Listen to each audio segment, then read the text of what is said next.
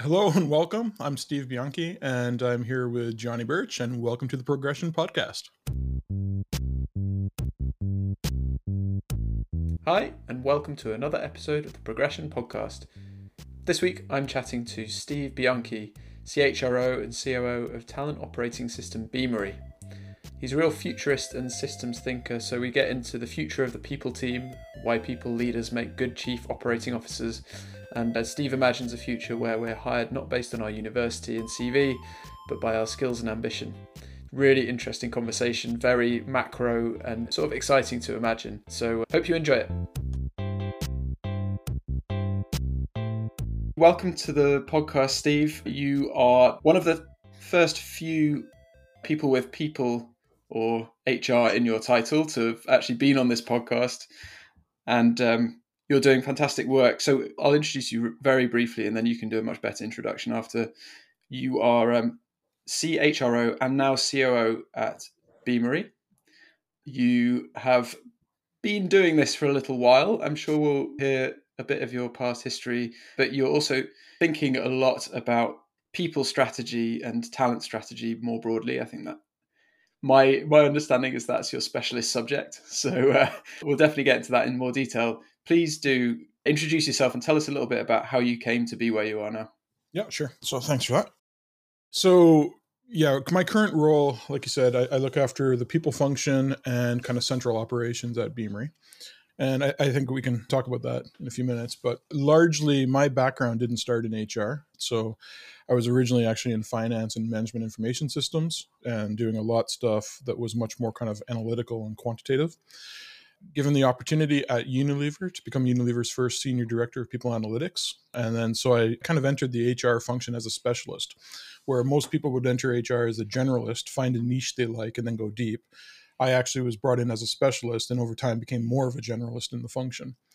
It was a great kind of wake up call and learning opportunity because when you're in a more traditional kind of analytical function where you're looking at numbers and data all day, you sometimes forget that there's actually a real life kind of human component to that. And so kind of making that transition, should the numbers say we should close a factory? Closing a factory actually means you're closing a community, a village. You're changing the family tree of people's children. And when you start actually getting exposed to that, you start to appreciate the world's a lot bigger than your Excel spreadsheet. So I really started getting into the people side of things and had the opportunity through Unilever to get a lot of great experience there. Joined various startups in different roles, from people roles and COO roles, worked internationally, and now, landed at Beamery, which is an HR tech company focused much more on engaging candidates and helping employers and companies, enterprise companies, really personalize and hyper personalize their interactions to attract and acquire and retain the best talent on the market to help deliver their missions. Awesome. Actually, because people may not have heard necessarily of Beamery, where does it sort of interact with the hiring process and where people might have come across it? Yeah, so it's targeted at large enterprise organizations primarily, and it sits at the front of the recruiting funnel. So if you think of kind of your workflow from a recruiter or a talent acquisition perspective, it's front of your ATS or forward of your ATS.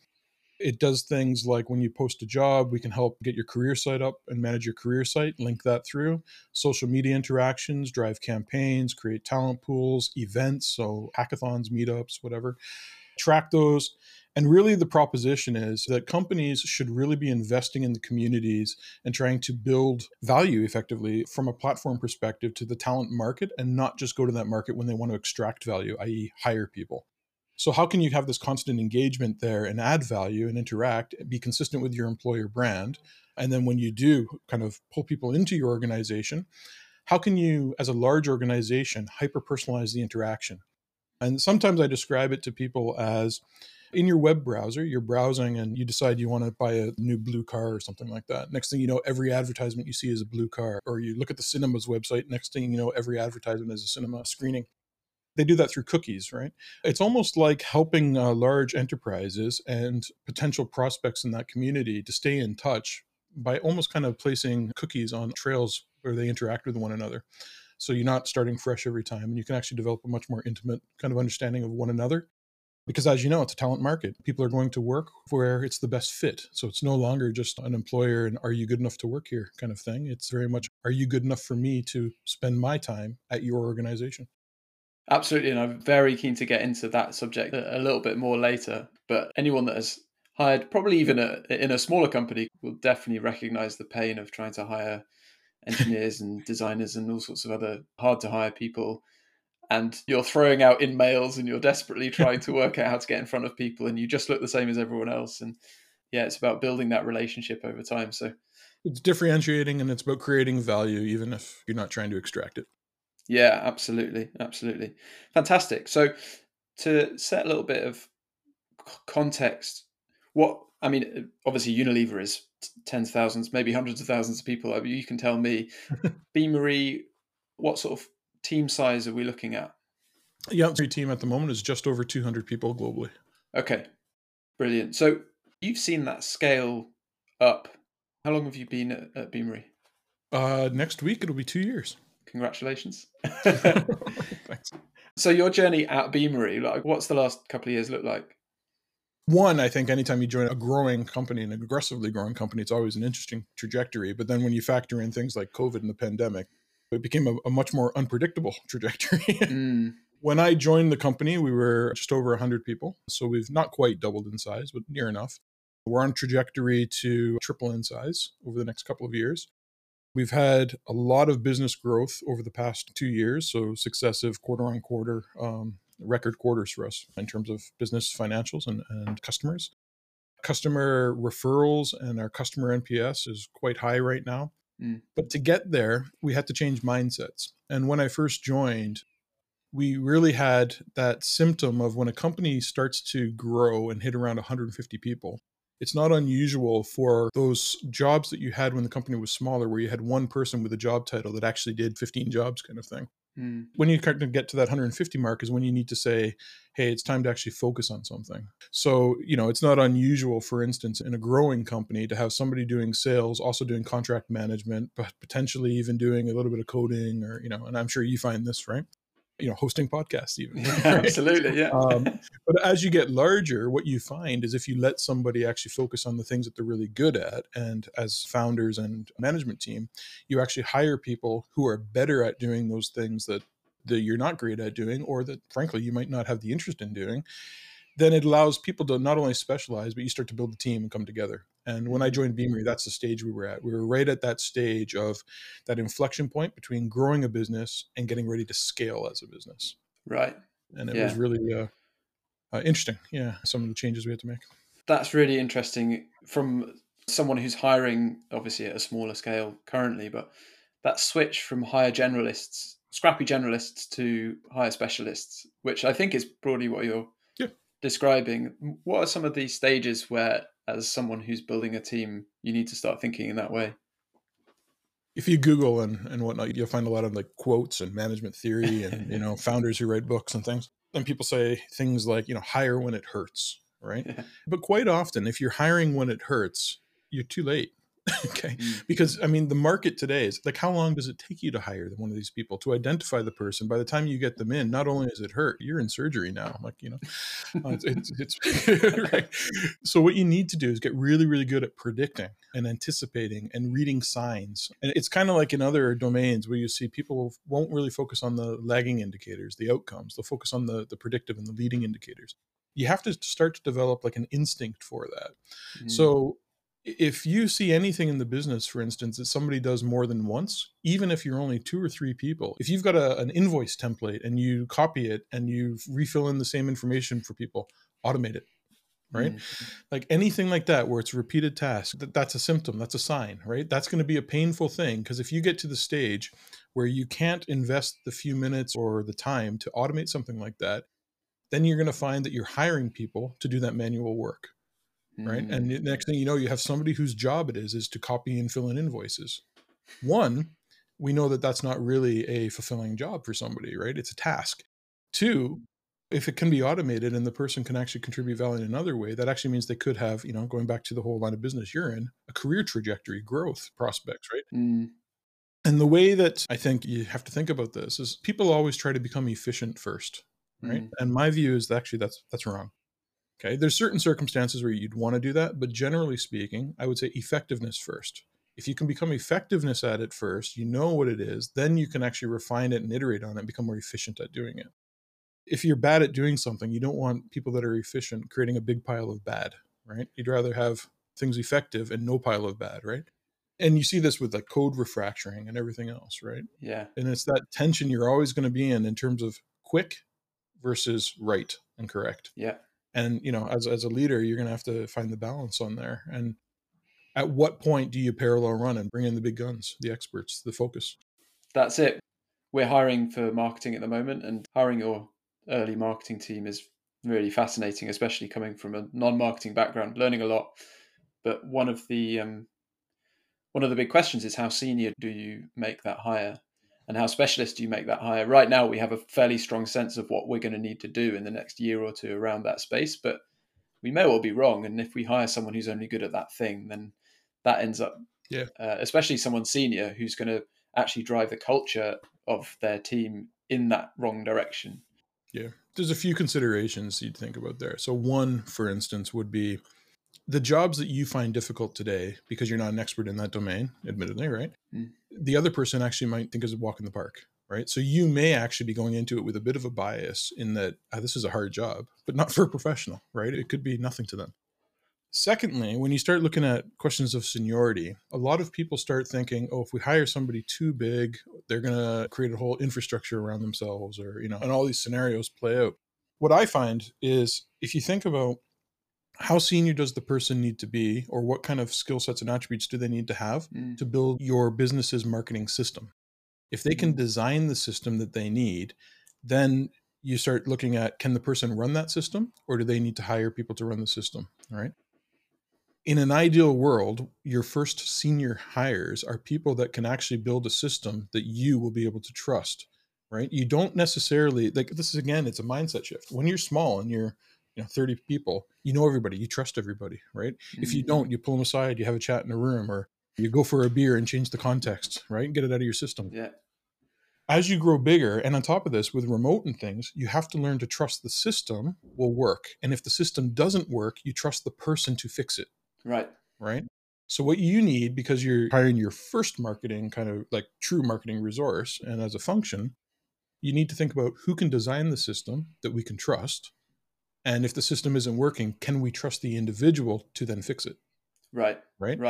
And that usually gives you a gauge on the level of seniority you need. So just think about how you would interview that person differently now with that mindset, Genuinely useful for me right now, Steve. So thank you. I don't know how useful it would be for anyone listening, but for me right now, it's very... It is, but just think about it. Like, as a founder, what would you need to see to know the system works without speaking to the person? Absolutely. Yeah, no, that's right. And then it changes the way you think about it. Yeah. Really, really useful. So, but what you're describing here is sort of predicting the future. I think that that's a really interesting thing to be thinking about in terms of you're basically mapping unknown unknowns. I don't know what we'll need in 12 months' time, and there's no way I can know. So I need the best possible informed gut around what other teams have felt. That's where I look for advice from another CEO that's maybe a year or two ahead of me. Yeah, who's been there? Who's done that? What patterns do you see? Who recognizes those? And when you hire in your own senior staff, it's the same thing, right? I would expect a senior hire, for instance, within that first kind of 3 months phase. Like when you hire somebody, you're going to have these assumptions. You're going to predict what you need. Yeah. You're going to hire this person. They're going to come in. They're going to validate the starting point, right? At some point within that first 90 days, a good person is actually going to tell you, hey, you thought you needed this. This is actually what we need. And it's we now because they're on board. And this is what I need to make it happen, right? And pretty soon you're going to see the agency there because they will course correct you because they've been in that spot before, right?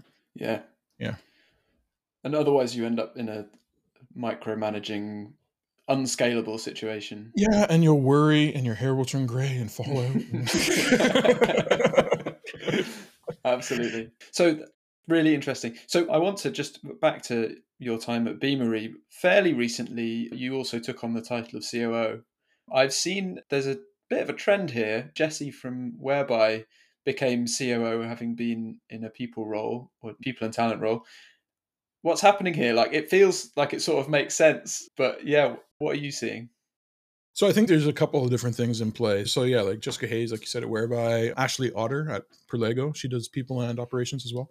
And increasingly so. And people are getting to it through different kind of routes. But if we break it down a little bit and then we factor in other circumstances. So if you take a traditional COO role, for instance, okay, usually, how do you define those things, right? Usually a COO role is highly dependent on the type of CEO one would work with, okay? Because it's supposed to be a complementary role. So if you have an external facing, kind of really face of the brand type of extroverted CEO, then quite often the COO is more introverted and a managing director type person. Sometimes if the CEO or the founder is more of a, wants to be the lead product person, for instance, you have someone else who's kind of more the face of the business and the, more of a CRO type COO. Okay. So traditionally it's been kind of dynamic, right? But ultimately, you had these roles where people were responsible for kind of the day-to-day administration and the operational functions of the business. And if you think of the profile of those people, pretty much regardless of which way they came into it, you had strong analytical skills, strong communication skills, managerial leadership kind of skills, and it was that mix, regardless of the domain. Then you look at what is the role of a chief people officer or a CHRO, okay? And traditionally, that's largely been around relationships and things. But if you go back, about 15 years or so, when people analytics was starting to come into play, people were realizing that the HR function at large, similar to marketing or finance, is starting to develop a science. Okay, so if you think of marketing, because we were just speaking about it, you had advertising and promotion. All of a sudden, there's social media, and I've got data coming out of every faucet, and kind of jumping at me. And I've got Twitter, and I've got Facebook, and I got cookies, and I got all this stuff, right? To manage that data, you have to put a good data management kind of layer in place. Data management leads to information management. Information management leads to management information, which leads to data science, right? So what is the science of advertising and promotion and consumer market insight and all that stuff? Marketing. That's what we call it now, right? Finance, the same thing. You had bookkeeping, you had accounting. Now you've got predictive analytics. You have real-time numbers coming in. You have translating from monthly active users and how does that translate, and all that stuff. So there's a science there, right? And the science is finance. There's a guy named John Boudreau out in California. He's written several books on this topic. HR is kind of in that place right now where we saw consolidation a few years ago, where you had companies like Oracle purchasing PeopleSoft and SAP buying up the market. And they were consolidating functional modules and basically saying, hey, this is best practice. And, not to rain on anyone's parade, but, when you have best practice in the cloud, it actually means lowest common denominator, right? You can't customize for any one thing. It has to work for everybody. But anyway, it was good practice, harmonized, and it was basically prepackaged processes. But now that meant that teams could get access to the underpinning data. That meant that the chief people officers and CHROs started to become much more business leaders rather than just looking after one asset of people. And that's evolved more recently, I would say, where if I articulate my mandate, and I think, Jessica and Ashley would probably do similar, they would, and you said, what is the one line thing that a CHRO does in your business? It's something along the lines of making sure that the business has the capability it needs to deliver the mission, right? And what is capability? Yeah, it's people and it's skills and experience and competencies and all that. It's probably also process, data, tooling, right? And if you think about that, who in an organization today would say and take the decision on, is it okay for an employee to work from Starbucks or from the office or from home? It's no longer just an information security decision and a CIO decision. It's why would somebody choose to work from Starbucks rather than the office? Why is our office not the right environment for people to be at their most productive, right? And these worlds are starting to come together. So what that means is the new CHRO or Chief People Officer really is solving business problems through people, whereas before it was much more around solving people problems through traditional approaches to HR. Yeah. Right? Huge difference. And when you start thinking that way and you start to appreciate that, if people say, how do I go about doing my job? I consider myself to be the product owner of my company, right?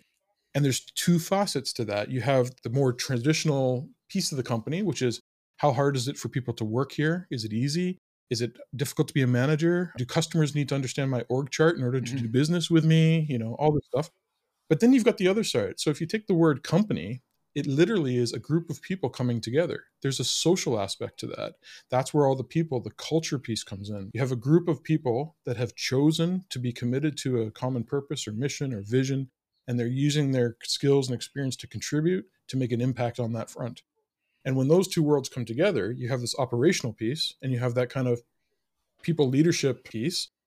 And it makes absolute sense that you start to see organizations that truly are kind of people centric and capability centric to combine the role of a chief operating officer with a chief people officer. I honestly, in my heart, believe that this is the future. Yeah, absolutely. And it makes complete sense in a modern company, especially a company that's building technology where so few people have such high leverage over the quality of the ultimate outcome, that if you have that data set and you are looking at that resource, I suppose, already, to resource is a horrible word to use for people, but if you're looking at it from that lens, then you are probably the highest leverage person to control sort of the operations of the business. It makes absolutely complete sense. What's so exciting about it, I think, from my point of view, is historically it feels like, and apologies if I offend you or anything like that, but HR may be seen as a bit of a cost center, a supporting role, maybe not really central critical path role in the past. And actually, as you sort of rise up the organization in terms of influence, then what does that then look like in terms of what you hand off in terms of those sort of more granular responsibilities and devolve to teams as well? I think that's really interesting too. Do you have any thoughts around what the role is of the centralized people org versus the role of managers, basically? Yeah. So my view very much is that you take I'll just use a traditional job title. So like an HR business partner, for instance, or a people partner, sometimes they're being called, or a talent partner, whatever it is, right? My view is that those roles really are around capability management as an extension of that chief people officer type mandate, right? So they work with leaders directly to make sure that the leaders have the capabilities in their teams to deliver whatever their team is designed and intended to do. Okay. In addition to that, they work to make sure that the team is high performing. So again, this is an effective team and are they doing the right things? And they have to do that through that lens of organizational health and culture and thinking of, again, like a product and doing all that. And ultimately, you use like, cost center or central function or whatever. The way that I actually see it now, and people might not like the phrasing of this either, but it's almost what you're doing is by putting those resources there, you're increasing the probability that that team will be successful and therefore the company will be successful.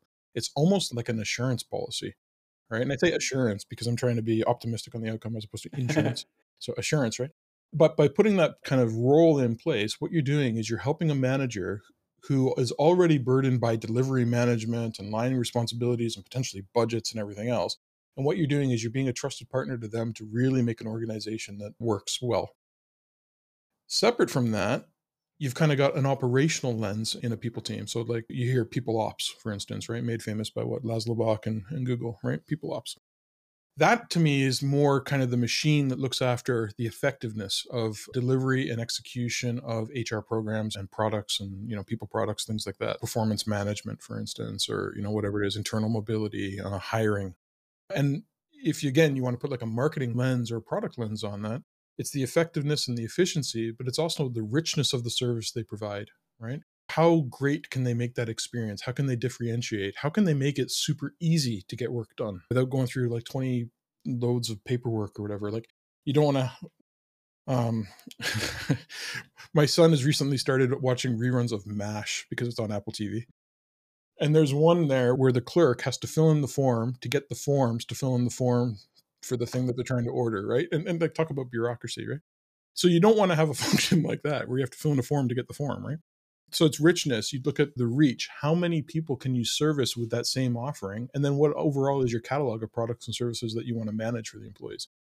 And if you do that with a mindset of ultimately the way you want to measure that is you want happy customers, right? And you get happy customers by using every interaction to provide evidence that you're delivering your employer value proposition to those people. It means one, people recognize it in the moment.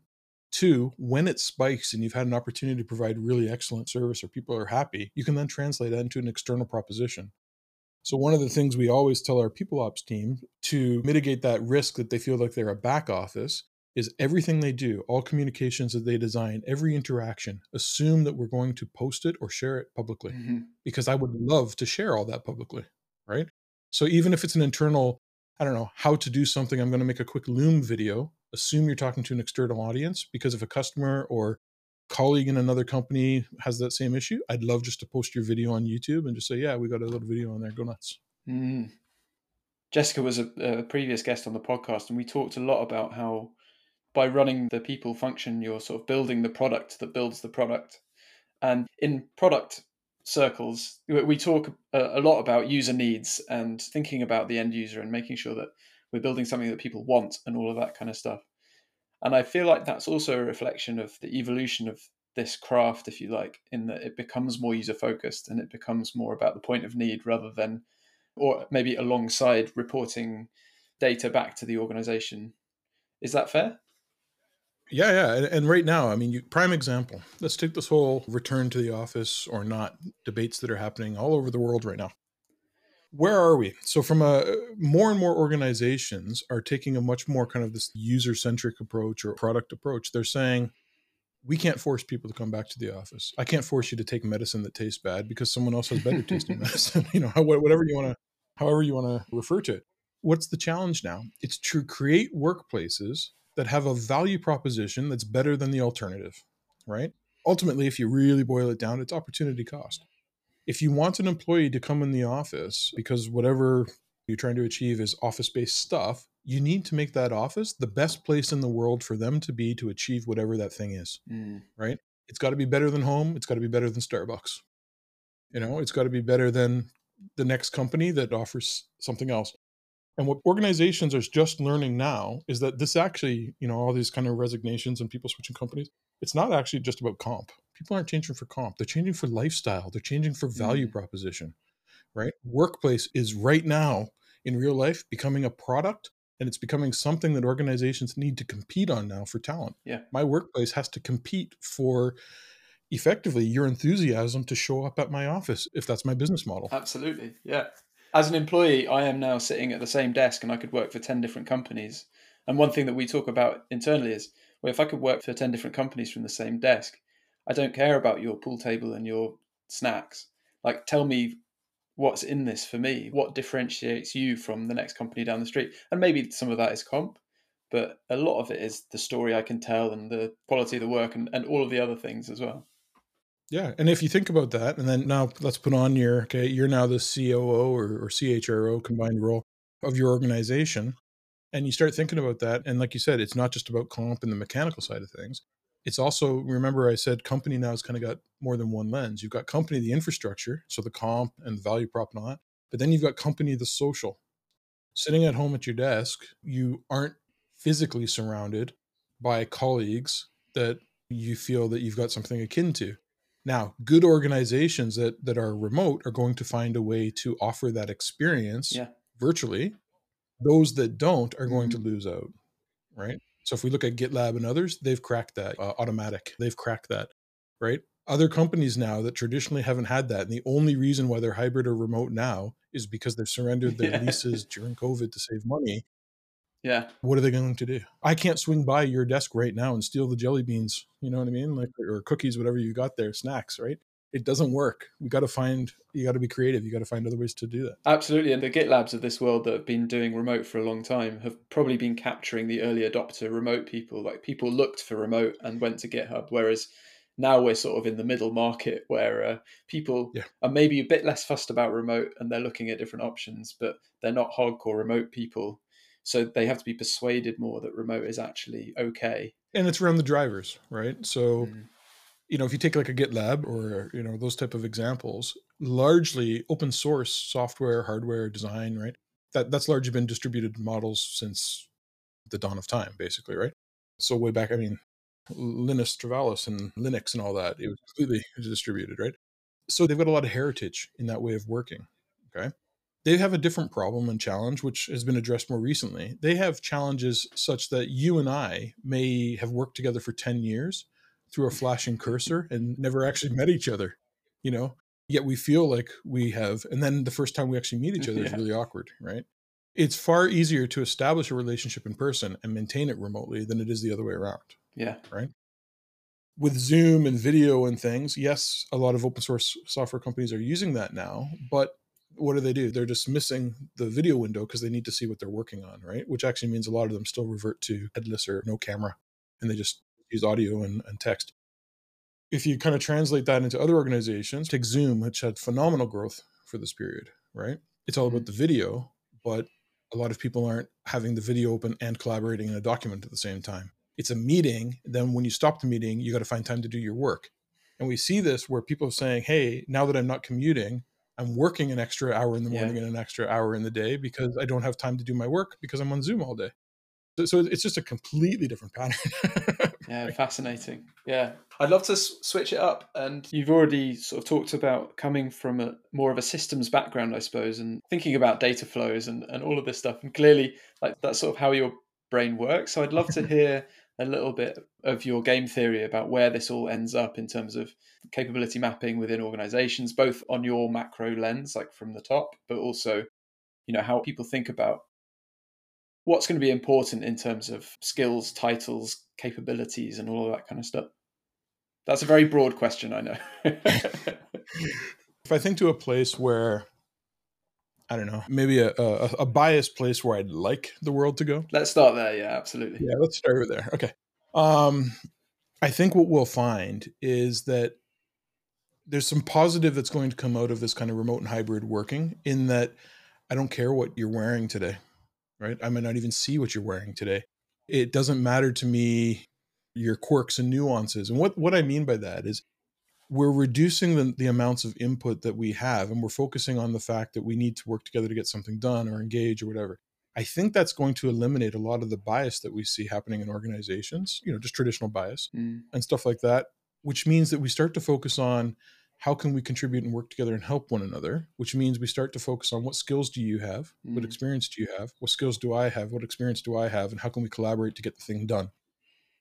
I believe that if we can ultimately start to move models of talent much more to be skills based, it will actually, as a side consequence, start to address things like bias in that. Because I'm not asking where you got those skills or how you got those skills. I just want to know if you have them and if you can help, yeah. right?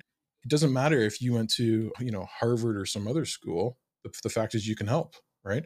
And if it becomes a much more root and fundamental kind of contribution on skills based, and if you kind of buy into that thinking, not only will kind of hiring practices and things change over organizations because it becomes more practical, you also start getting into a world where people's roles can be much, much more networked based as opposed to defined kind of by a silo or a trajectory or a box or, whatever Mm, description you want to use.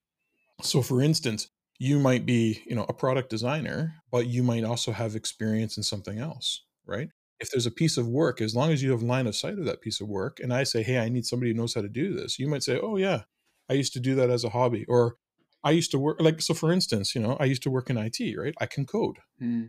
Do you think I've ever been asked if I can code for any of the jobs I've had in the past? Never, not once, right?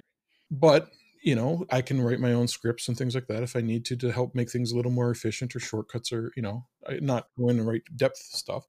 But if somebody was ever stuck, let's say, trying to process something or whatever, there's a chance that I've got a skill that I can help them with.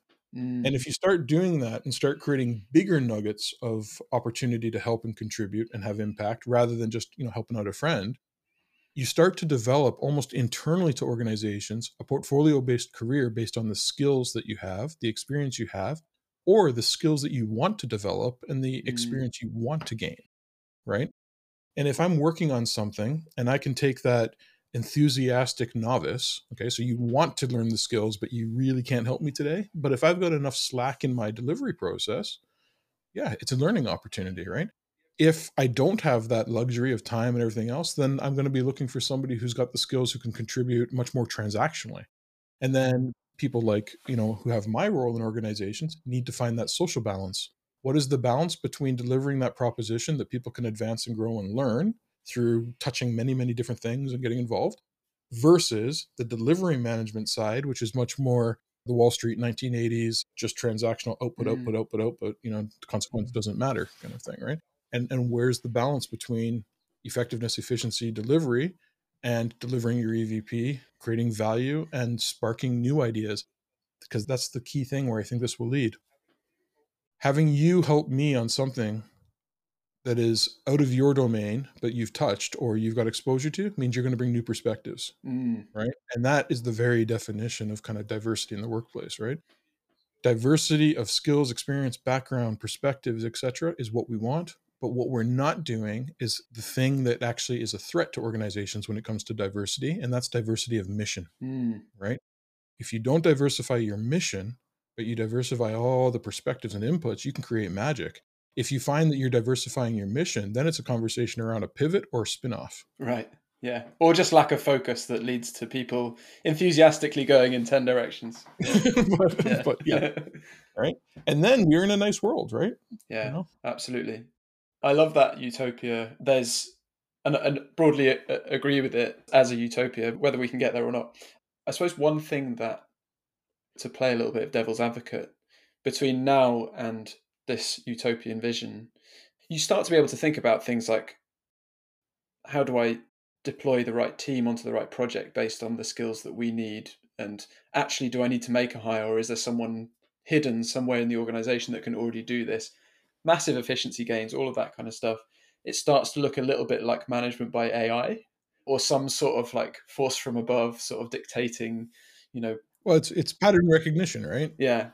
So I suppose the question I have, and I mean, this has just come to me, so, riffing, but how do you square that with people feeling like they're not just sort of cogs in a big system and sort of being told where to deploy themselves next, Because the one thing the machine learning and the AI and all the pattern recognition in the world can't do is understand your motivation, right? It can simulate it, it can guess, it can use, Bayesian statistics and Bayesian theory to extrapolate and gain confidence on it, but it will never know, right?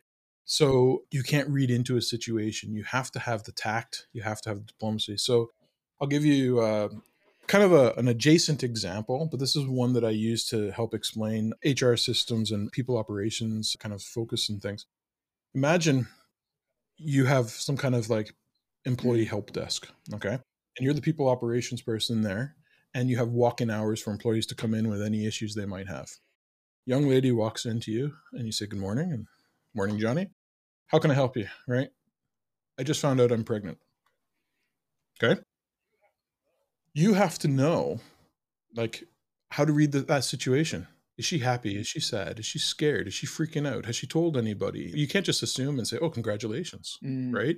You don't know how to behave just yet. So if that was a data point and your machine learning or AI just had that information, right? You don't want to trigger things. And we see this through other kind of logic. You don't want to trigger a process and then cause so logic and emotion don't always go hand in hand. And when they're out of sync, that's when you have disasters. You'll see this now. Greeting card companies and gift companies will send a message before Mother's Day and just say, "Hey, do you want to still receive Mother's Day notifications?" Because if you recently lost a loved one, whatever it is, that might upset people. So they've now kind of started wising up to it, but they don't know. And the machine doesn't know. A manager will have a relationship with an employee. They will understand your dreams, your hopes, your aspirations, your vision, why you stay with this company, especially if you're here because you believe in something and you're taking less compensation.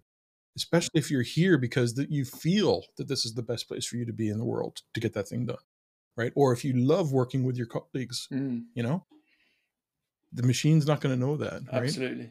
Just like a dating app, right? You can swipe through dating apps, find somebody, go on a date, and it can be horrible, or, they might get lucky. But more often than not, they're not the right person, which keeps you in the app hoping for the next one. Yeah.